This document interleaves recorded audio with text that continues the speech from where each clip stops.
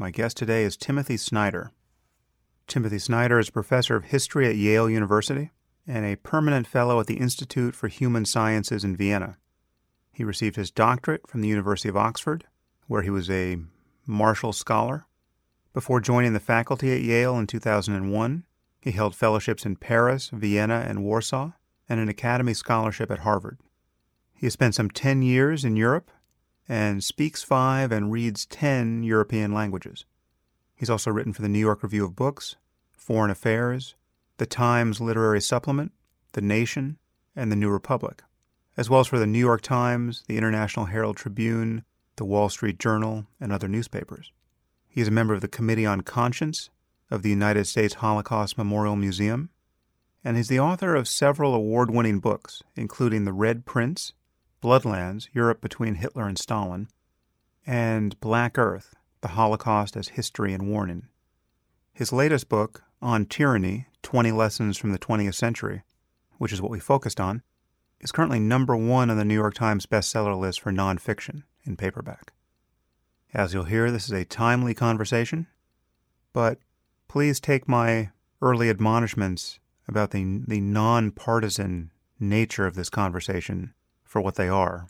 We do talk a lot about Trump, but whether or not Trump is actually an example of Snyder's thesis can definitely be held to one side. You'll figure out what I think about that by the end, but it's actually not the core of the conversation. And now I give you Timothy Snyder.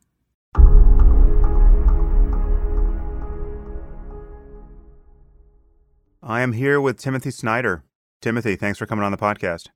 My pleasure. You have written this beautiful little book on tyranny. When did you write this? Because this is it's a very short book. I'm a huge fan of short books now, both as a reader and as a writer. Most books are far too long. Certainly argument-driven books tend to be far too long because the dirty little secret about publishing is that publishers haven't figured out how to publish short books and still make enough of a profit. A 300-page book could be 60 pages in many cases, but to publish a 60-page book just is not a profitable enterprise. But anyway, you've written a very short book on tyranny, 20 Lessons from the 20th Century. I just want to move through this book fairly systematically. But when did you write it? Because this reads as something you wrote the moment Trump became president. When did you actually start typing? So I'm going to give you a slightly pompous historian's answer and maybe defend publishers a little bit too. It's true that I wrote it very quickly, but it was a compression of longer spans of time, right? So it's a compression of the history of the 20th century, which in turn I've spent 25 years trying to understand. And along the way, many years have been invested very pleasantly in friendships with people who have lived through communism and sometimes fascism. And then fewer years, but still more than I'd like to admit, with students from Eastern Europe who themselves have lived through the failed promise of democracy and who have learned about resistance or relearned about it. And I've tried to learn from them. So yeah, I'll tell you when I wrote the book and how quickly I wrote the book. But it's as though all these layers of time are simultaneously present. I couldn't have just sat down and written the thing without all of that previous time weighing down on me. What I was trying to do was to convert all of that into a format that would be immediately useful. So yeah, I wrote the 20 lessons in a few hours after the election. And then the book I wrote in December in a few days. But in a way, like that itself demonstrates one of the points of the book, which is that we are in a critical moment where we don't have very much time. And so whatever was going to make a difference had to appear immediately at the very beginning. And I'm not sure that my press, in fact, I'm sure that my press hasn't solved the problem of how to make money out of a short book. I don't think they're making any money. But what they did do was join in this venture very enthusiastically. And for that, I'm really appreciative. Oh, yeah. No, it's fantastic. And so you have 20 lessons here, and maybe we'll just get through the first 10 or so. But I just want to make it clear that, I don't view this conversation as a surrogate for someone buying the book, no matter how comprehensive we seem to be in talking about it. And this can be generically said of the conversations I have with most authors, I try to not put people in competition with the free versions of themselves that exist online. I want people to buy people's books. But in this case, this really is just such a satisfying read. So I just want to make it clear that our listeners should buy this book and read it. You can read it in an hour. You can probably read it more quickly than we will have this conversation. But first of all, your writing is so wonderful and so lapidary and aphoristic that it's a pleasure to read. And I'll read a few pieces from it as we talk here. One criticism of this book, and we'll get into this and people will get a sense of just how worried you can sound about our current moment in history. One criticism is that it exaggerates the danger of Trump. And I'm wondering how you feel the book is aging over the first few months of the Trump presidency. Is there anything that has reassured you, or are you exactly where you were when you hit send to your publisher? So, I mean, let me again take a slightly different angle on that. The whole point of the book is that we have to spread out our political imagination and have a broader sense of what's possible. And that the danger precisely is that we just go day by day, and then every day seems normal. Even if, today is much worse than yesterday, we're very good at getting used to today. And then tomorrow the same thing happens. So I didn't write the book, in fact, directly about Trump, although it is striking, and I'll start to answer your question, it is striking how many of the things I wrote about actually have happened in the meantime. I wrote the book more for us. It was clear from 2016 that we were dealing with a candidate who didn't respect basic American institutions like the rule of law or democracy. It was clear that we were dealing with a man who was not tolerant, to put it very mildly, and who had a certain vision about how things should be run, which was not consistent with checks and balances or institutional constraints. It was clear that we had a man whose political heroes were foreign dictators who had precisely done away with the rule of law after being elected. So the question is not really so much Trump. The question is us. I mean, what happens in these situations is a person with the kind of character that he has, who finds himself in an institutional situation that constrains him, will push against those constraints. He can't really do anything else. That's who he is. And so the relevant question is more, can those constraints hold him? And even more to the point, what can we do to make sure those constraints hold him? That's what the book is really about. So, I mean, when I first posted the 20 lessons, there were a lot of people who thought that I was going overboard. But I have to say, as time has gone past, that has ceased to be a major reaction. And the more dominant reaction has been, how did you see this coming? And the simple answer is that history, doesn't repeat, but history gives you a much broader palette of what's possible. And the point of the book is not to go point by point and hit off particular things that Trump will do, so much as to prepare ourselves to do a whole bunch of different things which make an authoritarian regime change less likely. So, yeah, I mean, some things people have done, I've been reassured by. I've been reassured by lawyers filing briefs in advance. I've been reassured by the spontaneous protests at airports. I've been reassured by the marches. I've been reassured by the new non-governmental organizations that didn't exist before. I've been reassured by the civic mindedness and patriotism of some of our civil servants. I've been reassured by the investigative journalism, especially investigative print journalism at the Washington Post. But on the other side, we have plenty of people who don't see that there's a problem at all.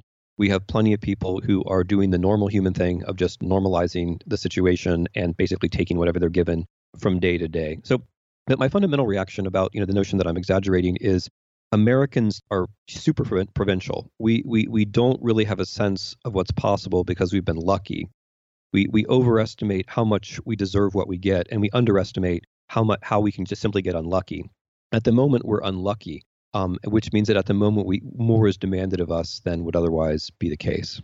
Yeah, I don't want people to get the wrong sense of the connection between your book and this current moment, because, again, it does read not as narrowly focused on Trump, but you're talking about how democracies can fail and how people can not realize that they are being pulled by the tide of history in a very unlucky direction with great consequence.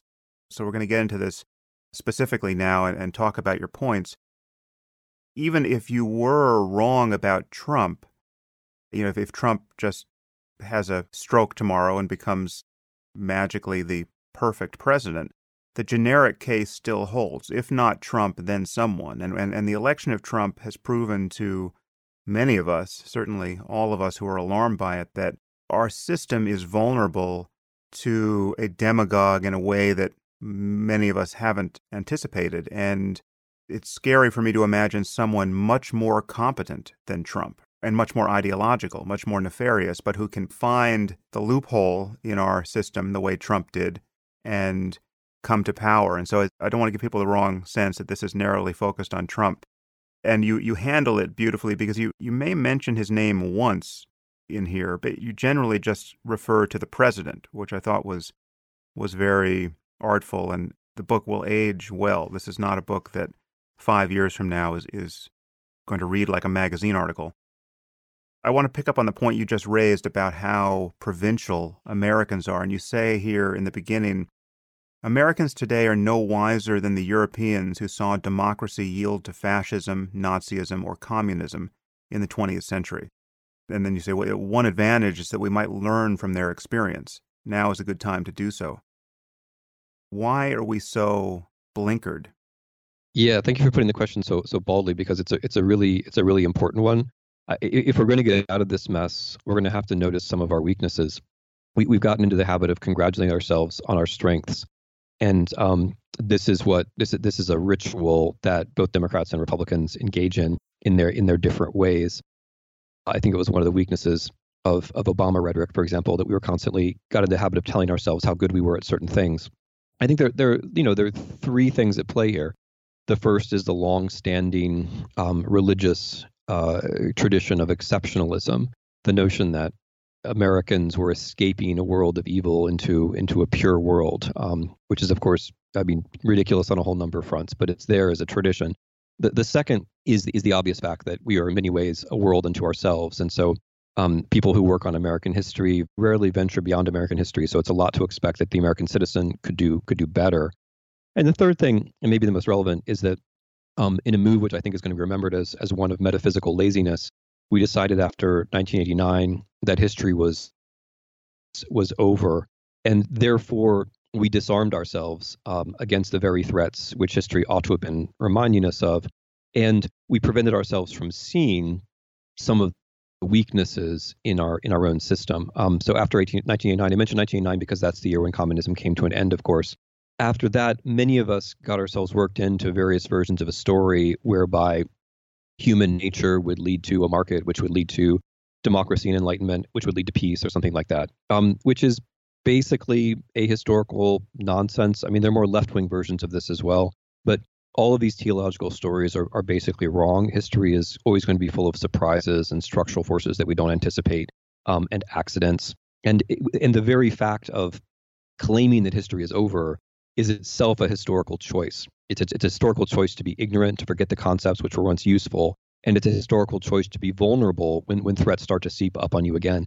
That's what's happened to us. That was part of the perfect storm of 2016, is that it happened a full generation after 1989. In a way, it's the payback for deciding that history was over.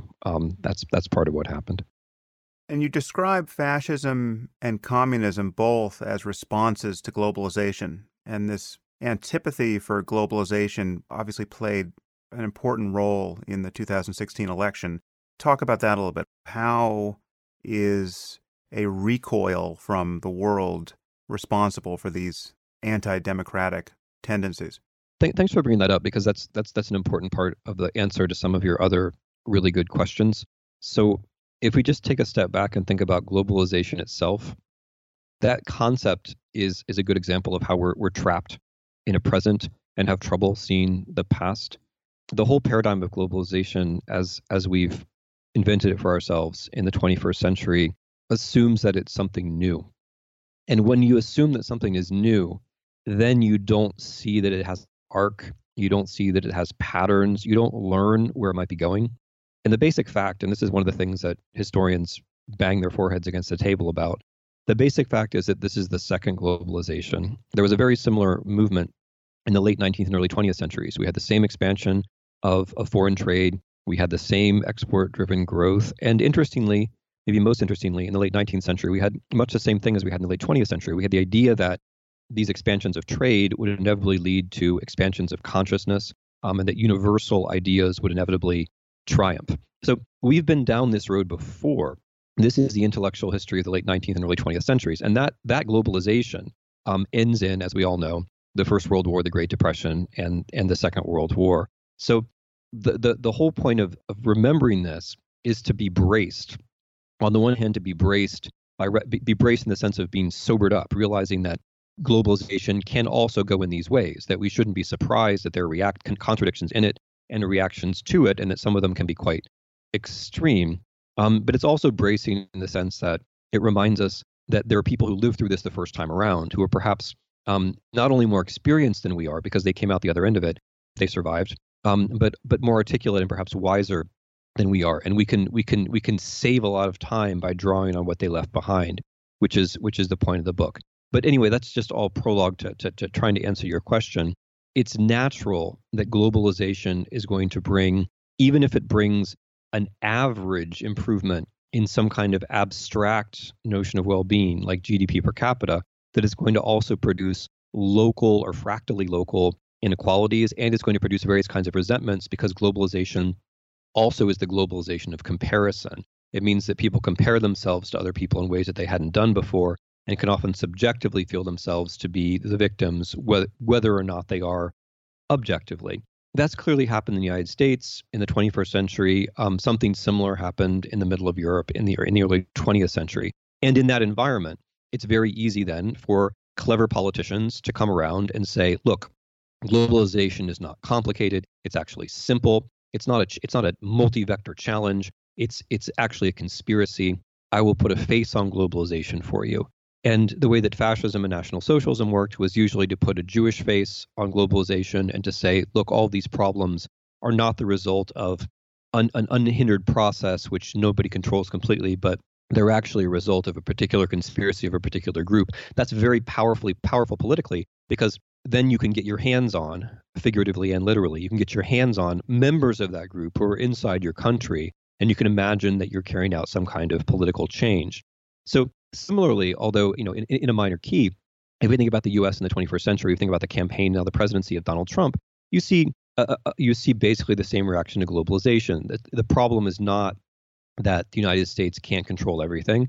The problem is not that globalization is always going to be full of challenges which we need to actually face and try to address.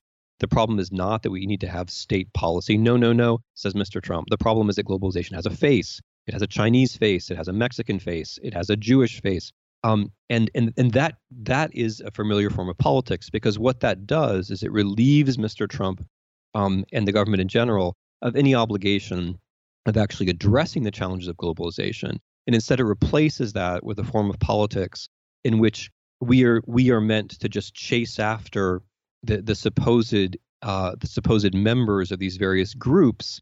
And while we do that, then we forget about what the government is supposed to be doing for us, namely making us more prosperous. So the attempt at a Muslim ban is terrible for Muslims, but it's not really about Muslims. It's about getting us into the habit of seeing Muslims as a source of our problems. The new denunciation office at Homeland Security, where you're supposed to call up a bureaucrat in Washington if you think you've been a victim of a crime by an undocumented migrant. That's not about the migrants. It's about getting you into the habit of denouncing your neighbors. It's about bringing in a new form of politics. So this is how anti-globalization politics works. It's you give up. You say, we can't handle it. We don't have the strength to deal with this. We're gonna personalize it all, and that changes politics inside the country in ways that we're starting to see. Well, when you put it that way, when you say it's not about undocumented migrants, it's about ushering in a new kind of politics, right, where you have people informing on their neighbors. That seems to attribute some kind of nefarious intention or agency on the part of people who are currently in government. It's not a system working unconsciously in this direction. This is people, and correct me if I'm wrong, it sounds like you are alleging that people are having consciously undemocratic thoughts, whether we want to call them fascistic or some other flavor of edging toward tyranny. We can table that for a second. Yes, we do have people in the White House, such as Mr. Bannon, who are quite consciously ideological and think in far right traditions that are anti-democratic. We have a president of the United States who spent 2016 telling us that democracy is basically faked, which is one of the things that people say in the first stages of regime changes. When it comes to denunciation, I think people half understand what they're doing, and then when it happens, they take the next step, whether it's the administration or whether it's the citizens doing the denouncing. You cross a certain moral threshold when you do it, but if you denounce somebody, you get praised for doing it, and then maybe you get the first crack at their property or whatever might follow, and then a new cycle begins. So yes, I would say quite clearly there are people who do have what you're calling anti-democratic thoughts. Absolutely. Part of the whole point of history is to recognize that democracy is not automatic, and there are plenty of people who don't like it. But also there are these processes by which both civil servants and citizens get drawn in and then find themselves in a different moral place afterwards, even if they didn't completely understand what they were doing at the beginning. Yeah. Yeah. Okay. Well, I want to get directly into your book and into the lessons. I just want some of this language inserted into the conversation. The first lesson is do not obey in advance. And then you have these summaries before each chapter. Most of the power of authoritarianism is freely given.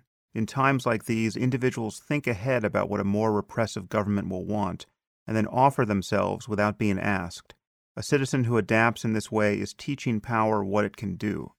And then you talk about how the Nazis moved into Austria and how really the behavior of the Austrians, more or less unbidden, taught the Nazis how far they could go in victimizing the Jews. And just you seem to suggest that there was something to learn from how readily people acquiesced to this project. Yeah, so thank you. So that's lesson number one, don't obey in advance. And it's number one for a bunch of reasons.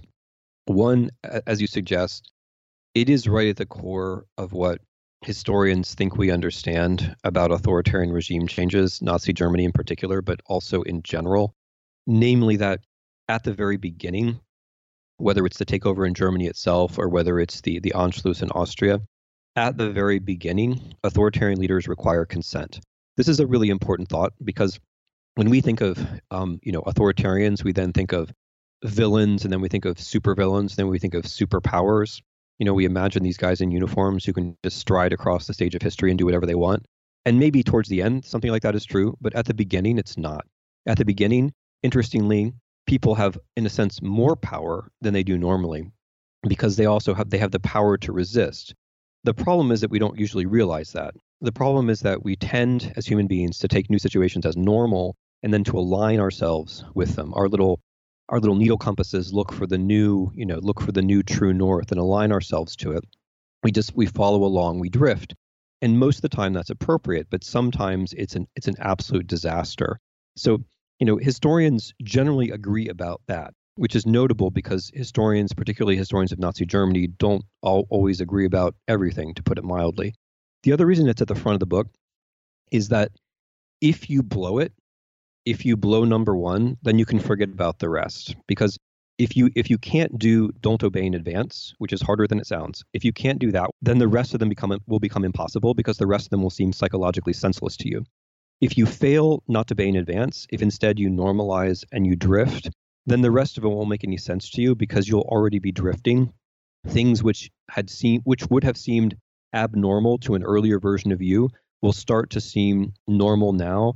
The point to start doing anything will never seem to come. You'll keep saying tomorrow, tomorrow, tomorrow. In fact, you'll just be internally adjusting, and psychologically you become a different person. And then the final reason why that's lesson number one is political.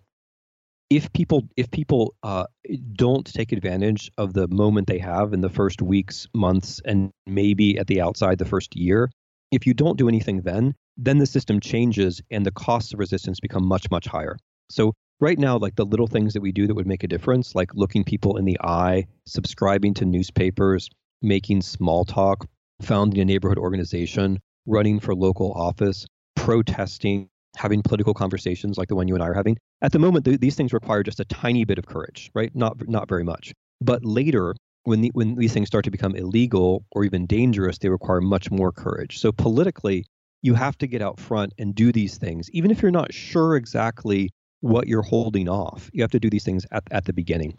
So yeah, I mean, I bring up these examples, as you rightly say, 1938 in Austria, because they really powerfully convey this dynamic. Hitler did not know that he could absorb Austria in a few days. He did it because of the messages he got from below.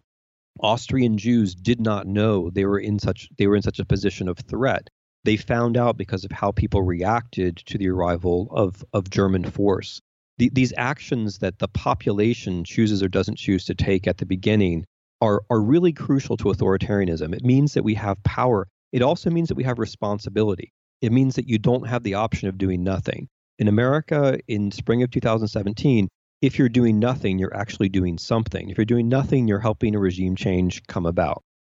So I want to flag the reaction that I know is occurring in some percentage of our listeners, which is that everything you just said, when mapped onto the present, sounds like a symptom of paranoia, right? That this is just like we're fundamentally not in the situation we just described.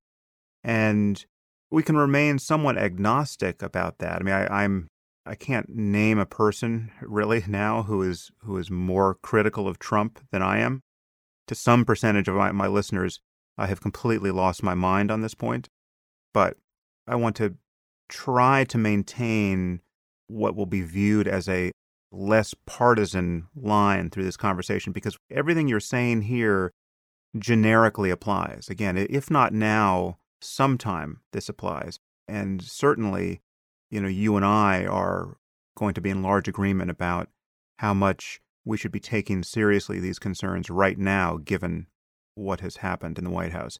But again, this is not, even if you're a fan of Trump, these dynamics are in play potentially everywhere all the time, no matter how stable your democracy seems. It's vulnerable to this kind of thing. So I want to move to point 2, which is defend institutions. And you say that institutions do not protect themselves. They fall one after the other unless each is defended from the beginning. And then you use Nazi Germany as an example. And then you quote from an editorial that I had never read. I've read a lot about the Holocaust. I had never seen an editorial like this. And this was written in a newspaper for German Jews. And this is the editorial from the newspaper. This is the editorial's position. So imagine, the New York Times writing an editorial like this in 1933 on the eve of the decade that would usher in the final solution. This is the perspective of German Jews in 1933. We do not subscribe to the view that Mr. Hitler and his friends, now finally in possession of the power that they have so long desired, will implement the proposals circulating in Nazi newspapers.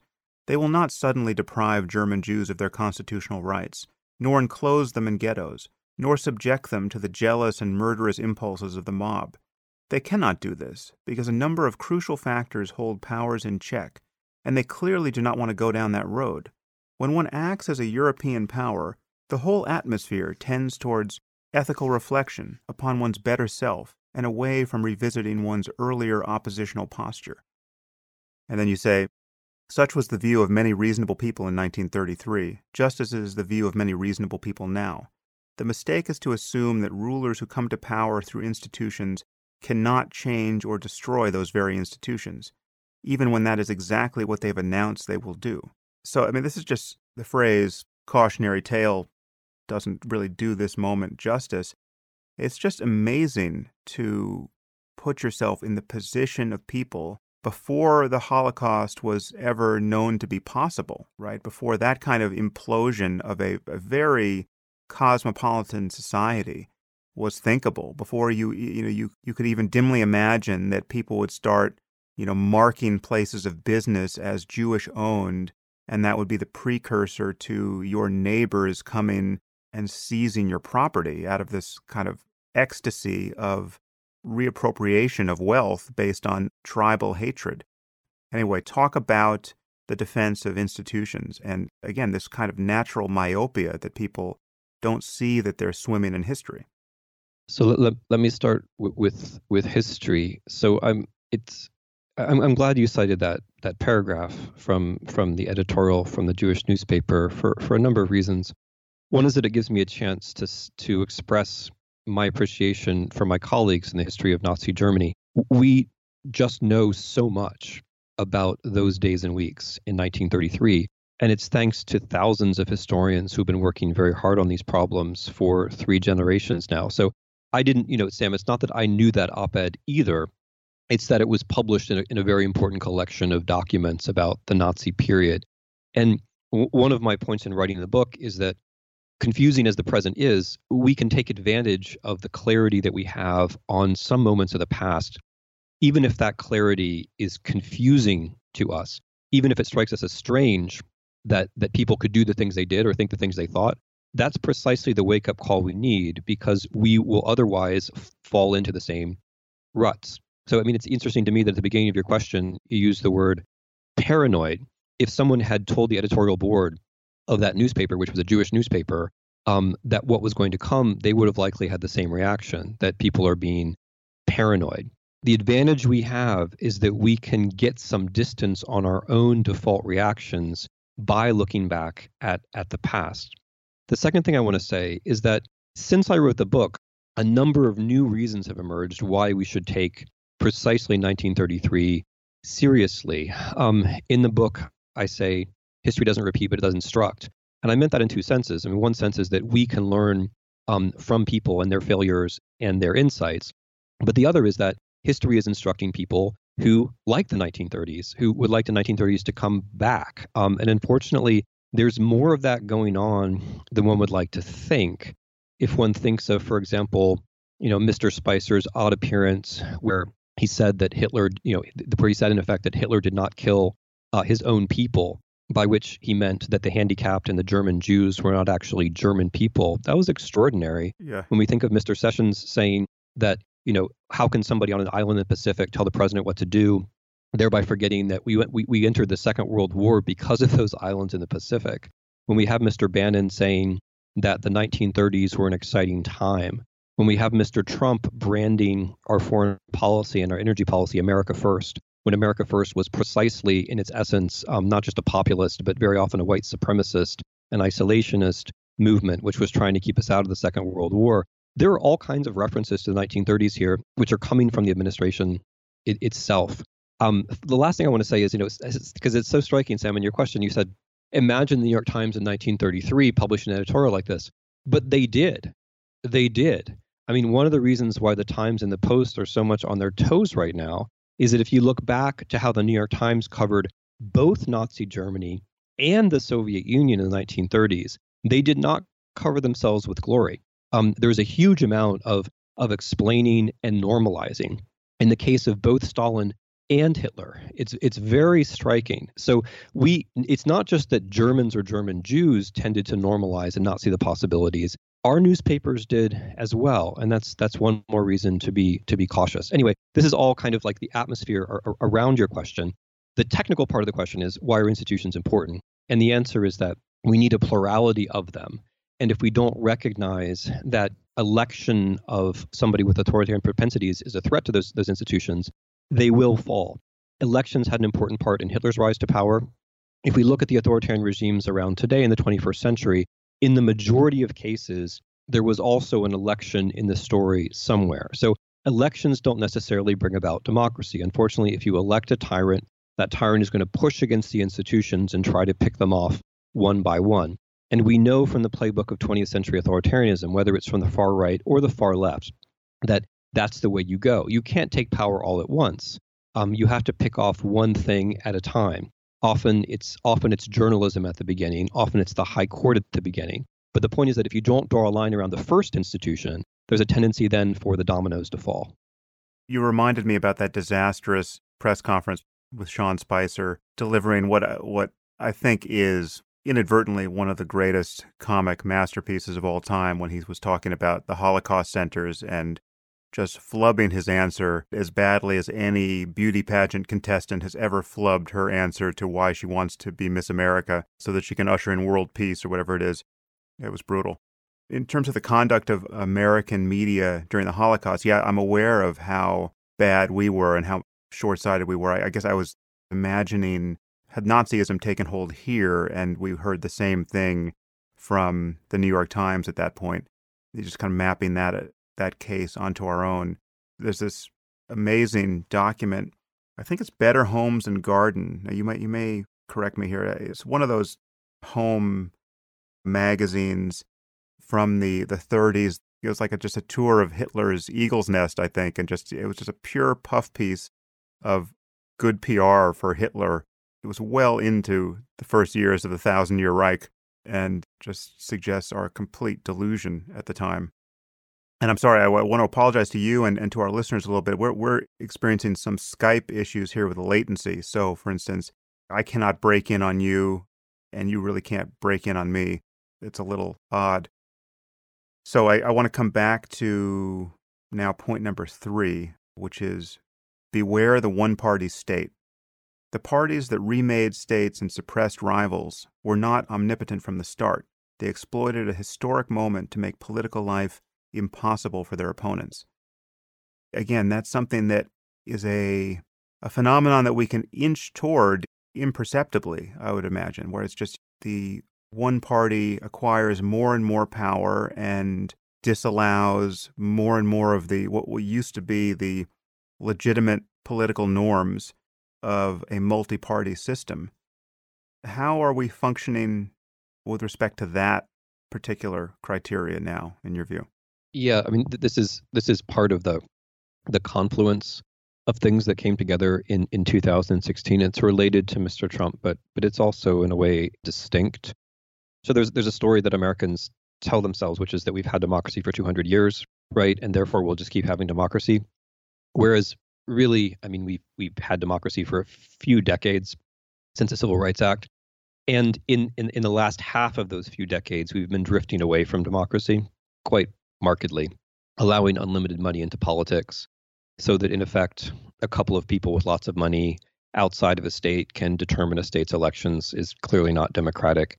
Gerrymandering, to take the example of Ohio, where I'm from, where if you're a member, if you vote for one party, your vote basically counts for half of what someone else's vote for the other party counts as. The Electoral College, where a voter from California has so much less weight than a voter from, let's say, Wyoming.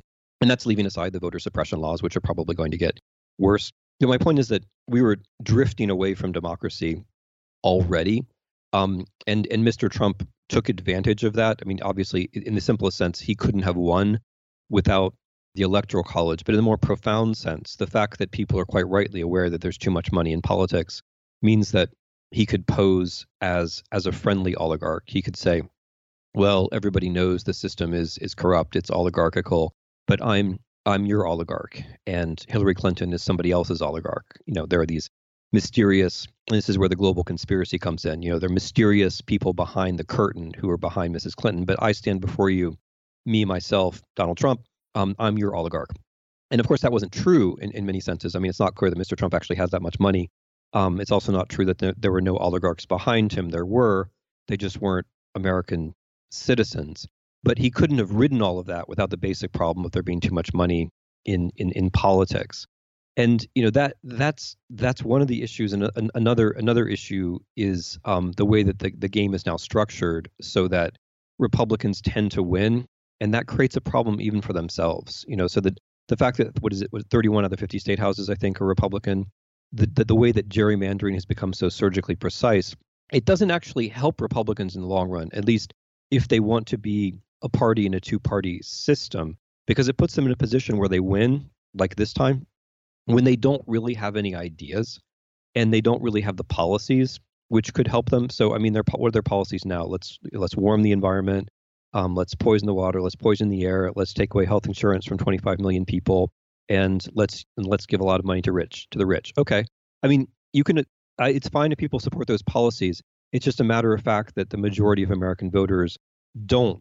So the Republicans find themselves in this position of undeserved success. And then when they look out at 2018, what are they going to think exactly? And this becomes then a danger for democracy. When you have a party that controls all the levers of power, and that party doesn't really have a way of democratically legitimating itself, it starts to become tempting to do other kinds of things to stay in power. And this is, again, not about Republicans or about Democrats. It's about human nature. It's about the need for checks and balances, which the founding fathers quite rightly foresaw. So we're edging into this situation, which I hope we can avoid, and which I hope and trust that many, decent-minded, patriotic, constitutionally oriented Republicans will also understand. We're edging towards a moment where one has to be really careful not to slip into a one-party situation. It's because it's not just that it's unhealthy for Democrats. That's not the point. It's also unhealthy for Republicans, and above all, it leads to a situation that's very hard to get out of again. When people just get used to having power without being democratically legitimated, it's very hard to get out from under that again. You have this line from a David Lodge novel that is really poignant and beautiful. It's you don't know when you make love for the last time that you're making love for the last time. And then you say voting is like that. Obviously, everything is like that generally. You don't know the last time you are going to pick up your child, because suddenly they're too large to pick up, and you now realize it's been months since you picked them up. And that is a feature of life that renders it even more precious. But there's the application to this political situation is obviously apropos, and you say that no doubt the Russians who voted in 1990 did not think that this would be the last free and fair election in their country's history, which thus far it has been. And a little further down the page, the Russian oligarchy established after the 1990 elections continues to function and promotes a foreign policy designed to destroy democracy elsewhere. This is a generic human experience that people can take the actions, in this case democratically, that usher in the end of their democratic privileges. And they do this without any idea that this is what's happening. I guess in other contexts they may have some idea, or a well-informed person should have some idea. You can respond to that point, but also I'd like to know in this context, what do you make of the fact that so many people on the right, really all of Trump's defenders, there are Republicans who don't defend him, obviously, but anyone who's defending Trump at this moment has to be perfectly sanguine or oblivious about the Russian meddling in our democracy and just the transparent attempt at this point to undermine it. We're talking about the party that won the Cold War, or think they did. We're talking about, if you had just gone back 3 years ago, you could have reasonably expected no one on earth to harbor more bias against Russia and its history of communism than the Republicans. How did we get here?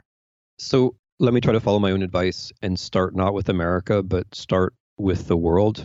Because one of the elements of our provincialism, which is where you so nicely started the conversation, is that we imagine that things happen here and then they roll outwards, whether it's politics or economics or political theory or movies or fashion. We imagine that it happens here and then everyone else receives it. But that isn't so true anymore. And it's at least, it's not nearly as true as we think it is. And in some crucial respects, the reverse is really happening. In some crucial respects, the main political ideas and trends are not radiating outwards or not moving from the west to the east, but are really coming from the east to the west. I'm not saying that the Russian system is stable. I don't think it is. But they have found a certain equilibrium point where you can institutionalize and stabilize radical economic inequality by way of a very steady and efficiently and beautifully produced diet of fake news, complemented by a series of manufactured quote-unquote triumphs abroad. This is a certain model. And bracketing for a moment the actual contacts between Russians and Trump or Trump's campaign, it's the model that we have to be aware of. We have to know that it's out there and that it's attractive to certain kinds of people. Now, that model cannot generate wealth. It can stabilize inequality. It can give reasons why there should be inequality, namely that we're in a constant struggle against the evil forces of the world. In the Russian case, those evil forces are terrorism and America. And the Russians, when Trump is not looking, constantly say we're responsible for terrorism. So, what it can't do is it can't generate reform, because reform would take the kleptocrats out of power, and it can't generate wealth. It can only justify a status quo of extreme inequality. And since Russia is not alone in the world, what the Russians came to understand, or what Mr. Putin, who's a very intelligent man in many respects, came to understand, is that you have to remove the competition. You have to make the rest of the world more like Russia. If Russia's not going to be more like Europe, make Europe more like Russia. And the way to make Europe more like Russia is to support right-wing populists rhetorically, with propaganda, with money, and to support right-wing populists in the United States as well, which has been going on for some time. To give a kind of telling example, when Mr. Trump started talking about birtherism, Russian propaganda also started talking about birtherism way back in 2010. So they have an idea, and it's a smart idea. It's just a disaster for humanity. The idea is to bring everyone else down to Russia's level, and to do so partly by supporting the far right, but also partly by trying to spread this idea that there's no such thing as truth, that everything is relative, that there are no facts, and because in that environment, political activity and political opposition become incoherent and impossible. They succeeded that at home, and now they've been trying to spread that abroad, and they've done so with some success. And one has to recognize their intelligence, and one has to be clear about their aims, because we are now in the middle of that. What's happening to us has been much more a result of intelligent Russians acting intelligently according to what they see as their own interests than it has been a result of our figuring out what's actually going on. When it comes to, so now to get to your question, when it comes to Republicans in Russia, first of all, one has to accept that there are plenty of people who do see Russia as a positive model. It's not just Richard Spencer, who talks about how Russia is a positive model. There are plenty of evangelical Christians who, perhaps more quietly, regard Russia's stand against what they see as an Islamic problem, and they regard what they see as Russia's embrace of orthodoxy as a positive model. What they see as Russia's appropriate line about homosexuality as positive. There's been a fair amount of circulation of ideas in people through Moscow and back through the American heartland. So there are plenty of people who see Russia as, quite properly, the leader of a right-wing movement. And this also addresses what you say about the Cold War. I mean, you and I might still think about the Cold War when we think of Russia, but the American right really no longer does. The American right looks at Russia and they see what they think is a model of an anti-terrorist, religion-loving leadership. That, of course, is all just complete hogwash, manufactured for abroad. It's just as bogus as the image of the Soviet Union in the 1930s that attracted elements of the American left. In many ways, it's very similar. In fact, Russia is a very poor country where people are not free, where basically nobody goes to church, and where the number 2 or number 3 person in the country is himself a Muslim terrorist, right? So it's not what people on the American right think it is, but nevertheless they have bought into that image, and it's partly a result of their traveling to Russia. It's partly a result of Russian propaganda. So we have to accept that in some sense, the people on the American right are correct. If you want a kind of kleptocratic, extremely unequal, authoritarian, nominally, though not really, Christian regime, then they can see Russia as a positive model. That makes a certain kind of sense. Now, if that's not you, if you don't have those ideas and you still think the Russian meddling is not an issue, then there's some factual issues here. And so I think there are plenty of people who are Trump supporters or Republicans who think the Russia thing, or as Mr. Trump puts it, the Russia and Trump thing. If you think it's not real, I think that's probably an information siloing problem, because if you follow even the Russian press, which is where I started, I broke this story well over a year ago, writing from Russian sources, because it was quite clear from open Russian sources that the Russian political and media elites were siding with Mr. Trump. It wasn't even the general election then, it was during the primaries. They were already siding with Mr. Trump. And then there were a whole series of revelations over the course of 2016, which everyone should know, right? Everyone should know that the first foreign policy speech was written by somebody on the Russian payroll, that the first Russia advisor of Mr. Trump was on the Russian payroll, that Mr. Flynn, who was the advisor for security affairs and then briefly actually the national security advisor, was on the payroll of a Russian propaganda outlet, that Paul Manafort, who was the campaign manager, was not paid by Mr. Trump, but that he was someone who had offered up to Mr. Putin the possibility of softening up American democracy for Russian influence. These are all things that are publicly known, right? It's also publicly known that Mr. Kushner had to lie about his contacts with Russia in order to get security clearance. It's publicly known that Mr. Sessions had to lie about his contacts with the Russians in order to, he perjured himself at his own confirmation hearings to become the most important law official in the land, which is just absurd and grotesque. These things are all publicly known. They're not denied. They're in the record. So I think there's also this question of the siloing off of information where some people think, okay, Russia connection, bad for Trump, therefore must be manufactured by his enemies. And that's a way of thinking which is dangerous and anti-democratic. I mean, if we're citizens, we all have to confront the facts as they are and welcome an investigation, because if there was no collusion, then fine. Then everything, then okay, then there was no collusion. If there was collusion, it benefits us all to know about it. Yeah, well, the siloing of information is an enormous problem, which I've been speaking about more and more, and we'll get to it more because I want to talk about the hostility to facts, which is, I think it's your point 10, which is crucial and cuts through all of this. But the siloing of information is this enormous problem, which we're going to spend the rest of our lives grappling with. But of course, everyone who's just heard what you said about the current situation and about Russia's influence, who doesn't believe any of that, will just view what you said as a symptom of your own siloing. You've been taken in by fake news. You read the fake news of the Washington Post and the New York Times and whatever your Russian language sources are, and you have been bamboozled the way you are claiming other people are bamboozled by their echo chamber of Breitbart and Fox and all the rest. And that's a bit of a stalemate. Obviously, you and I, there's no parity between the two sides in our view. So we return that favor, and neither of us will lose sleep tonight wondering whether we're generally right to trust the Washington Post and the New York Times and the Atlantic more than our opponents or critics are generally right to trust Breitbart and Fox.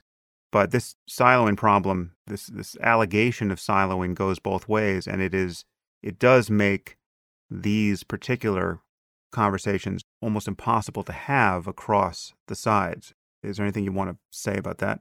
Yeah, there's something really basic I want to say about that. It has to do with whether we actually accept facts or not.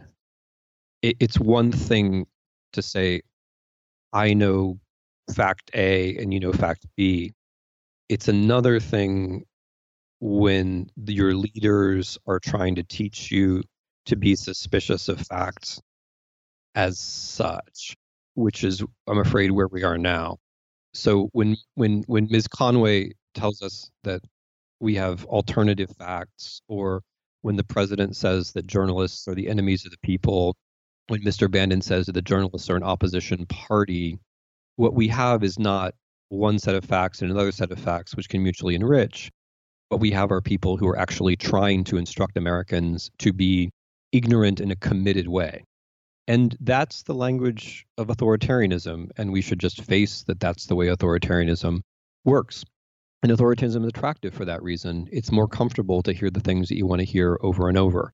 Now, I mean, Keynes put it very nicely. When the facts change, I change my mind. What do you do, sir? That's my view too. My views about Russia and Trump could be changed by a preponderance of evidence on the other side. Thus far, there is no such evidence, and we keep the evidence that we have, including right down to the fact that the president keeps trying to cancel the investigation, which is in my view basically a confession. I mean, let's face it, if we saw an individual behave that way in some other sphere of life, we'd say, wow, that person is clearly guilty. But if the facts change, I'm happy to change my mind. And it seems to me that that's the basic issue. Are we actually open to facts? Can we actually change our minds? So that's where I stand. If there's a lot of evidence on the other side, I will change my mind. It happens to be the case that I do read Russian and I do read Ukrainian, and I know a lot of people who are fairly close to these events personally. I spent time in the countries. I've watched these things unfold. The name Paul Manafort has been familiar to me for a very long time. The whole cast of characters who are now appearing in American news are people that I've been reading about for years or even decades. So I think I have some sense of the larger patterns. I think I'm pretty well informed, but I'm happy to yield to someone who's better informed. And above all, what I want is an investigation. So I mean, if you don't want an investigation, why not? It seems like no harm can come of the investigation. If Mr. Trump is innocent, then if Mueller produces a wonderful investigation which shows that Mr. Trump is innocent, that's fine. That means all we have is a big intelligence problem because a foreign power was able to intervene in our elections. But If he produces facts in the other direction that show that Mr. Trump is guilty, then I think we all should all be willing to recognize that. But if you're hostile to an investigation, then for me, I mean, the question is why? The whole point of investigating is to figure things out. Yeah, well, I would extend that to why not release Trump's tax returns? I'm pretty sure I know why Trump doesn't want to release them, but because, as you say, he was almost certainly not as wealthy as he claimed and was probably largely indebted to the Russians, neither of which is a crime, but all of that's politically inconvenient. But the question is, why would a defender of Trump actually not want him to release his tax returns? If you think he's not this con man of a sort that we've scarcely ever seen, who's lying about everything, why wouldn't you, then what's the harm in having him release his tax returns? The burden is on you to explain why you think that would be a bad idea when every candidate in recent decades has done that. I think we should just jump to lesson 10 here, because it's of a piece with what you just said, and then I'll go back and touch lesson 4. But lesson 10 is believe in truth. To abandon facts is to abandon freedom. If nothing is true, then no one can criticize power, because there is no basis upon which to do so. If nothing is true, then all is spectacle. The biggest wallet pays for the most blinding lights. That's really what has been so animating to me and infuriating more than anything else, has been this assault on truth, this eroding of the norms of civil conversation, where when something is as plain as day, you're forced to acknowledge it. You're forced to acknowledge it by the press. There's personal shame associated with failing to acknowledge it. There are reputational costs. No one listens to you ever again if you're sufficiently out of register with what is true and deny it. We seem to have crossed over into some new place where someone like Kellyanne Conway or, Sean Spicer can endlessly get on television and confabulate. And to its credit, the media has become less and less patient with this. And so you've had these delightful moments where journalists have pressed both of these people in ways that people on the other side would no doubt think is a sign of media bias and lack civility. But the time for civility has long passed with respect to characters like Spicer and Conway. I mean, it's just unbelievable how they attempt to euphemize and lie outright. So let's talk about this. I'm just going to read a little bit more of your language here. You submit to tyranny when you renounce the difference between what you want to hear and what is actually the case. This renunciation of reality can feel natural and pleasant, but the result is your demise as an individual, and thus the collapse of any political system that depends upon individualism. And then you reference this Victor Klemperer, who talked about how truth dies in 4 modes. And the first mode, back to your text, the first mode is the open hostility to verifiable reality, which takes the form of presenting inventions and lies as if they were facts. The president does this at a high rate and at a fast pace. One attempt during the 2016 campaign to track his utterances found that 78% of his factual claims were false. This proportion is so high that it makes the correct assertions seem like unintended oversights on the path toward total fiction. Demeaning the world as it is begins the creation of a fictional counterworld. So the assault on truth, I think, is more fundamental to authoritarian regime change than we sometimes realize. And that's because if we do read histories of communism or histories of fascism, the words we're reading are produced by historians who naturally are functioning in a kind of reasonable factual mode. And it's very hard to recall the poetry, the magic of the ideology as it functioned in the time. And that's why in my book, I'm very careful to cite people who experienced National Socialism or fascism or communism and their own recollection of their own contemporaneous experience of propaganda, so that we have a sense of how people are vulnerable and how the propaganda works. Propaganda isn't just, it's not just a kind of muddling of reality or meddling in reality. Propaganda basically works by trying to replace our own individual apprehension of facts with something else.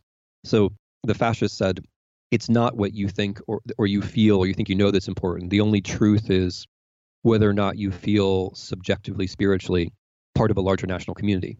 And if you do, wonderful. And if you don't, then you're an enemy. And the communists said the only truth is the vision of the beautiful utopian socialist future. Therefore, what seems to be happening today is not important. Today is only important insofar as it leads to that future. Therefore, it's not only justified, but actually required that we lie about things happening today because that's going to help us get to that future. The difference in the 21st century is that the people who are trying to bring about authoritarian regime changes don't have the same kinds of grand visions. Their attack on truth is entirely negative, but nevertheless, it's really effective. And what I'm about to describe has happened in Russia, and it's happening in the U.S. We're all vulnerable to it. First step is what Mr. Trump did in 2016, and you've already described it. You fill the public sphere with things that aren't true, and you contradict yourself all the time, not just for your own convenience, but because you're going after the notion of truthful discussion. Then step two, you blame the people who are actually responsible for factuality. You call the journalists enemies or opponents. You talk about how you're going to discipline them, crack down on them, and so on. You blame everything on them. And then the third step, if you win, is that then nobody knows what truth is anymore. Nobody trusts the authority of journalists, and you yourself end up having a monopoly, or at least the strongest position in the manufacture of the symbols of the day.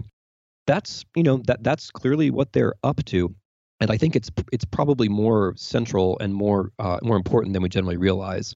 Because no one can say where we're going, but we can say what democracy requires. Democracy requires the rule of law. The rule of law requires trust, and trust requires that we all think that there are facts out there. If you can do away with that belief that there are facts out there, then you've gone straight to the heart of the matter, and you've destroyed democracy. That's the cheap and easy way to do it. And that's what the 21st century authoritarians have discovered, and that's the process which is underway before our eyes. Now I'm just jumping around with impunity here because what you just said connects to the 9th lesson, which is be kind to our language. Avoid pronouncing the phrases everyone else does. Think up your own way of speaking, even if only to convey the thing you think everyone is saying. Make an effort to separate yourself from the internet. Read books. And you say something very relevant in that chapter to the way the press has, inadvertently or not, normalized Trump. So you say, politicians in our times feed their cliches to television, where even those who wish to disagree repeat them.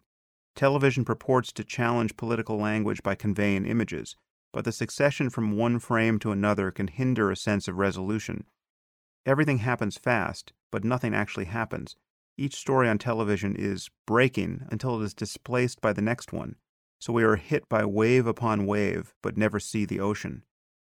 There's something in there that I'm aware has been bothering me, but I really haven't thought about it in those terms, which is we are hostage to the news cycle in a way that, I guess this connects with something I've often said on this podcast, which is if Trump were 1/10 as bad, he would seem much worse. It's like the velocity of the lying and the scandal and the conflicts of interest, the fact that there's just something new to absorb every 4 hours, it seems, puts the news cycle in this perpetual spin where just you don't have time to absorb the significance of what just happened, because 4 hours later something new will be in the news. And the way in which, I guess this is especially true of television, the way in which journalists are forced to try to interact with the people in power to get their defense or explanation for what's going on causes them to normalize the quite crazy terms that are spewing from these people in power. Again, this often happens even in the mode where they're seeming to be critical. They are adopting the language that is already distorting our perception of what is politically normal. Yeah, this is one of the reasons why I'm so careful with language in the book, and why the formulations in the book, I think, will often seem different than the kinds of formulations one would find on television or even in newspapers, because I'm trying really hard on the basis of the things that I think I know to conceptualize the present. And I think that we can all do it. I'm now going to put a more optimistic spin on your question, because I agree with all your premises. We're not really trapped by all this, though. We act like we are, but we're not really trapped by it. We can decide that we're only going to watch news on television for, half an hour a day or a couple of hours a week, and schedule it rather than getting lost in it. Likewise, with the internet, we can decide that we're going to spend, half an hour a day and schedule it rather than just getting drawn in. The truth is that we don't actually gain anything by watching more. We can, if you want to know the news, reading a good newspaper and by the way, subscribing to it for half an hour a day is going to be better than watching television or clicking on the internet for 3 or 4 hours a day. We can do that. We just have to say, okay, this matters to me. I'm going to discipline myself a little bit because I want to be a free person. And that also clears up the time for reading and for speaking with other people. So in order, I'm not telling people what to think. What I'm trying to remind us all of is that the smart critics of authoritarianism, and this goes all the way through the 1970s and 80s and through our own history of being a country that was once against fascism and once against communism, at least in big parts of its elites. We once had all these concepts, and we had these concepts in part because we were reading books, but also in part because just general reading, just the ability to bring to bear constructs, to bring to bear phrases that might apply to something which has struck you. Because when something happens, you can react one of two ways. You can react in terms of the mental preparation you've made yourself, or you can react according to the way people want you to react. And even though this administration is in many ways incompetent, and we can laugh at it sometimes in its messaging, as we say, nevertheless, they have their way that they want us to follow, and many people do just follow. But I guess the fundamental thing that I would want to track here, it would be freedom. We're not really free unless we can put our own words on subjects. And unless we can put our own words on subjects, we also can't really talk to other people. Because if we speak the words of the internet that we look at or the television we watch, the other people will recognize that, because in the internet they look at or the TV they watch, those are the very words and phrases that are being criticized. If we can find some other way to frame our concerns, then we might evoke in the minds of others some associations which go beyond what they were just watching. So the reading is also a precondition to the conversation. And I think the conversation is also something that we very much need politically. Now we're coming up on over an hour. I'm mindful of your time, Timothy, so I think I'll take one more chapter here, which is chapter 4. Take responsibility for the face of the world. The symbols of today enable the reality of tomorrow. Notice the swastikas and other signs of hate. Do not look away and do not get used to them. Remove them yourself and set an example for others to do so. And then you start this chapter saying, life is political not because the world cares about how you feel, but because the world reacts to what you do. The minor choices we make are themselves a kind of vote, making it more or less likely that free and fair elections will be held in the future. And then you go on to talk about something that Václav Havel wrote in The Power of the Powerless. And he was pointing out that, and this is back to your text, the continuity of an oppressive regime in whose goals and ideology few people still believed can be maintained. And now back to your text. He offered a parable of a greengrocer who places a sign reading, "Workers of the World Unite," in his shop window. It is not that the man actually endorses the content of this quotation from the Communist Manifesto. He places the sign in his window so that he can withdraw into daily life without trouble from the authorities. When everyone else follows the same logic, the public sphere is covered with signs of loyalty and resistance becomes unthinkable. It's that withdrawal into daily life that is interesting to me. And I think people feel it on both sides here. I mean, people who would never, at least at this stage, post or utter any sign of loyalty still find it, in certain cases, too painful to express any dissent, or too risky socially, or it's just not worth the hassle. What's the point of going public with one's feelings on this? Maybe I'll talk about the risks and the rewards by returning to some of the remarks you made at the beginning of the conversation, where you were trying to gather in listeners who might find the direction of this conversation to be too extreme.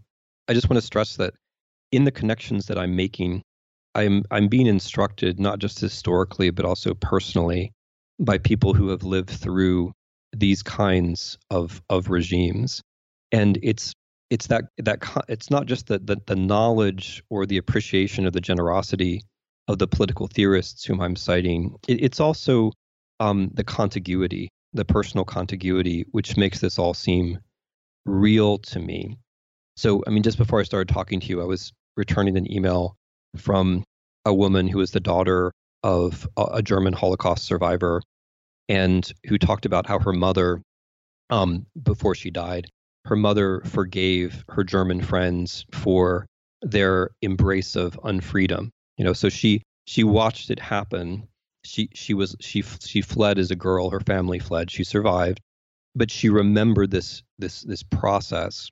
Or there was a Polish Holocaust survivor who I know, or I should say, knew, who had a wonderful career in literature and was writing up to the very end, but who suffered from cancer. And when Trump won, decided to no longer treat the cancer. In other words, she decided to die. She didn't want to see it happen. So, I mean, those are just two examples of an awful lot of communication that still happens between me and other people who work on those parts of the world and earlier generations. Havel was also somebody who, at the end of his life, I knew. And so it's not just that I appreciate his wisdom, it's also that his presence in my life and in the life of so many others reminds us that this happens to people like us. We're learning from these people because they're people like us. Nothing ever repeats, but similar things can happen. And it's not at all clear that we're as wise as someone like Havel. The fundamental point in lesson number 4 about the face of the world, and also in a number of the other lessons, like the one about small talk, has to do with everyday power. What Havel is saying is a bit like what we were talking about before with lesson 1. It's precise. Ironically, it's precisely when we're facing incipient or weak authoritarianism that we actually have more power than we do at other times, because gestures and words and handshakes count for very much more. They count in terms of our own psychological alignment of ourselves as free people. They count in their affirmation and their encouragement of people who might feel marginalized. We don't know who those people are, but if we affirm everybody, then we know people are going to feel better. And we also are able to change the general atmosphere. So for people who think, yeah, this is bad, but I don't want to take the risk. I mean, I guess the fundamental thing is most of these things are pretty small, and you really don't take very many risks by marching or by subscribing to a newspaper, or by running for local office, or by giving to a non-governmental organization. Or at least at this particular moment, the risks that we're running are so small compared to others who have gone before us and who have so generously left for us all of this wonderful writing. That's one of the things I was struck by writing this book. People like Victor Klemperer or Hannah Arendt, they weren't writing for themselves. They were writing because they knew people later on would face similar challenges. We have what they've left us, and all we really have to do is use it. And then the other thing I would say, maybe it's the last thing about the risks, all these things, the 20 lessons, they're basically good for you anyway. Like even if I'm completely wrong about Trump, and it turns out that he's in the middle of writing a treatise about the 14th Amendment, we've got him all wrong. Even if I am completely mistaken, these are daily practices that are just good for civil society in general, regardless of your political convictions. But let's say that there's some chance that I'm right, or basically right. There's some chance that we could lose the kinds of freedoms that many Americans are used to taking for granted. That's the risk, right? That's the risk. The risk that children and grandchildren will not know what it is like to be free. That's the risk, that the coming tens and hundreds of millions of Americans will not know what it's like to be in a free country. We'll just not know what we're talking about when we talk about freedom, because that's what happens. I mean, freedom is not like cake. It's not like it's there or not there. When it's gone, the way that it's gone is that you people no longer know what it is. And then you have a real struggle to get it back. I see so much in the United States now, which tends towards people forgetting what it is. And that's what I worry about. It seems to me that's the risk, which is so much greater than the risk that we might face by talking to a stranger sometime. Well, that's a great place to leave it, Timothy. I can't tell you how much I enjoyed this conversation and your book. It's just you have a very unique voice, and you are speaking at the right time. So please keep it up, and I look forward to speaking again with you on the podcast. It's really been my pleasure, and I appreciate your preparation and all of your work. And I'm really glad that we had the chance to do this. And I hope that we can talk again, whether in this forum or in person. I hope in person. Yeah, no doubt. Okay, well, take care, Timothy. You too. Thanks a lot.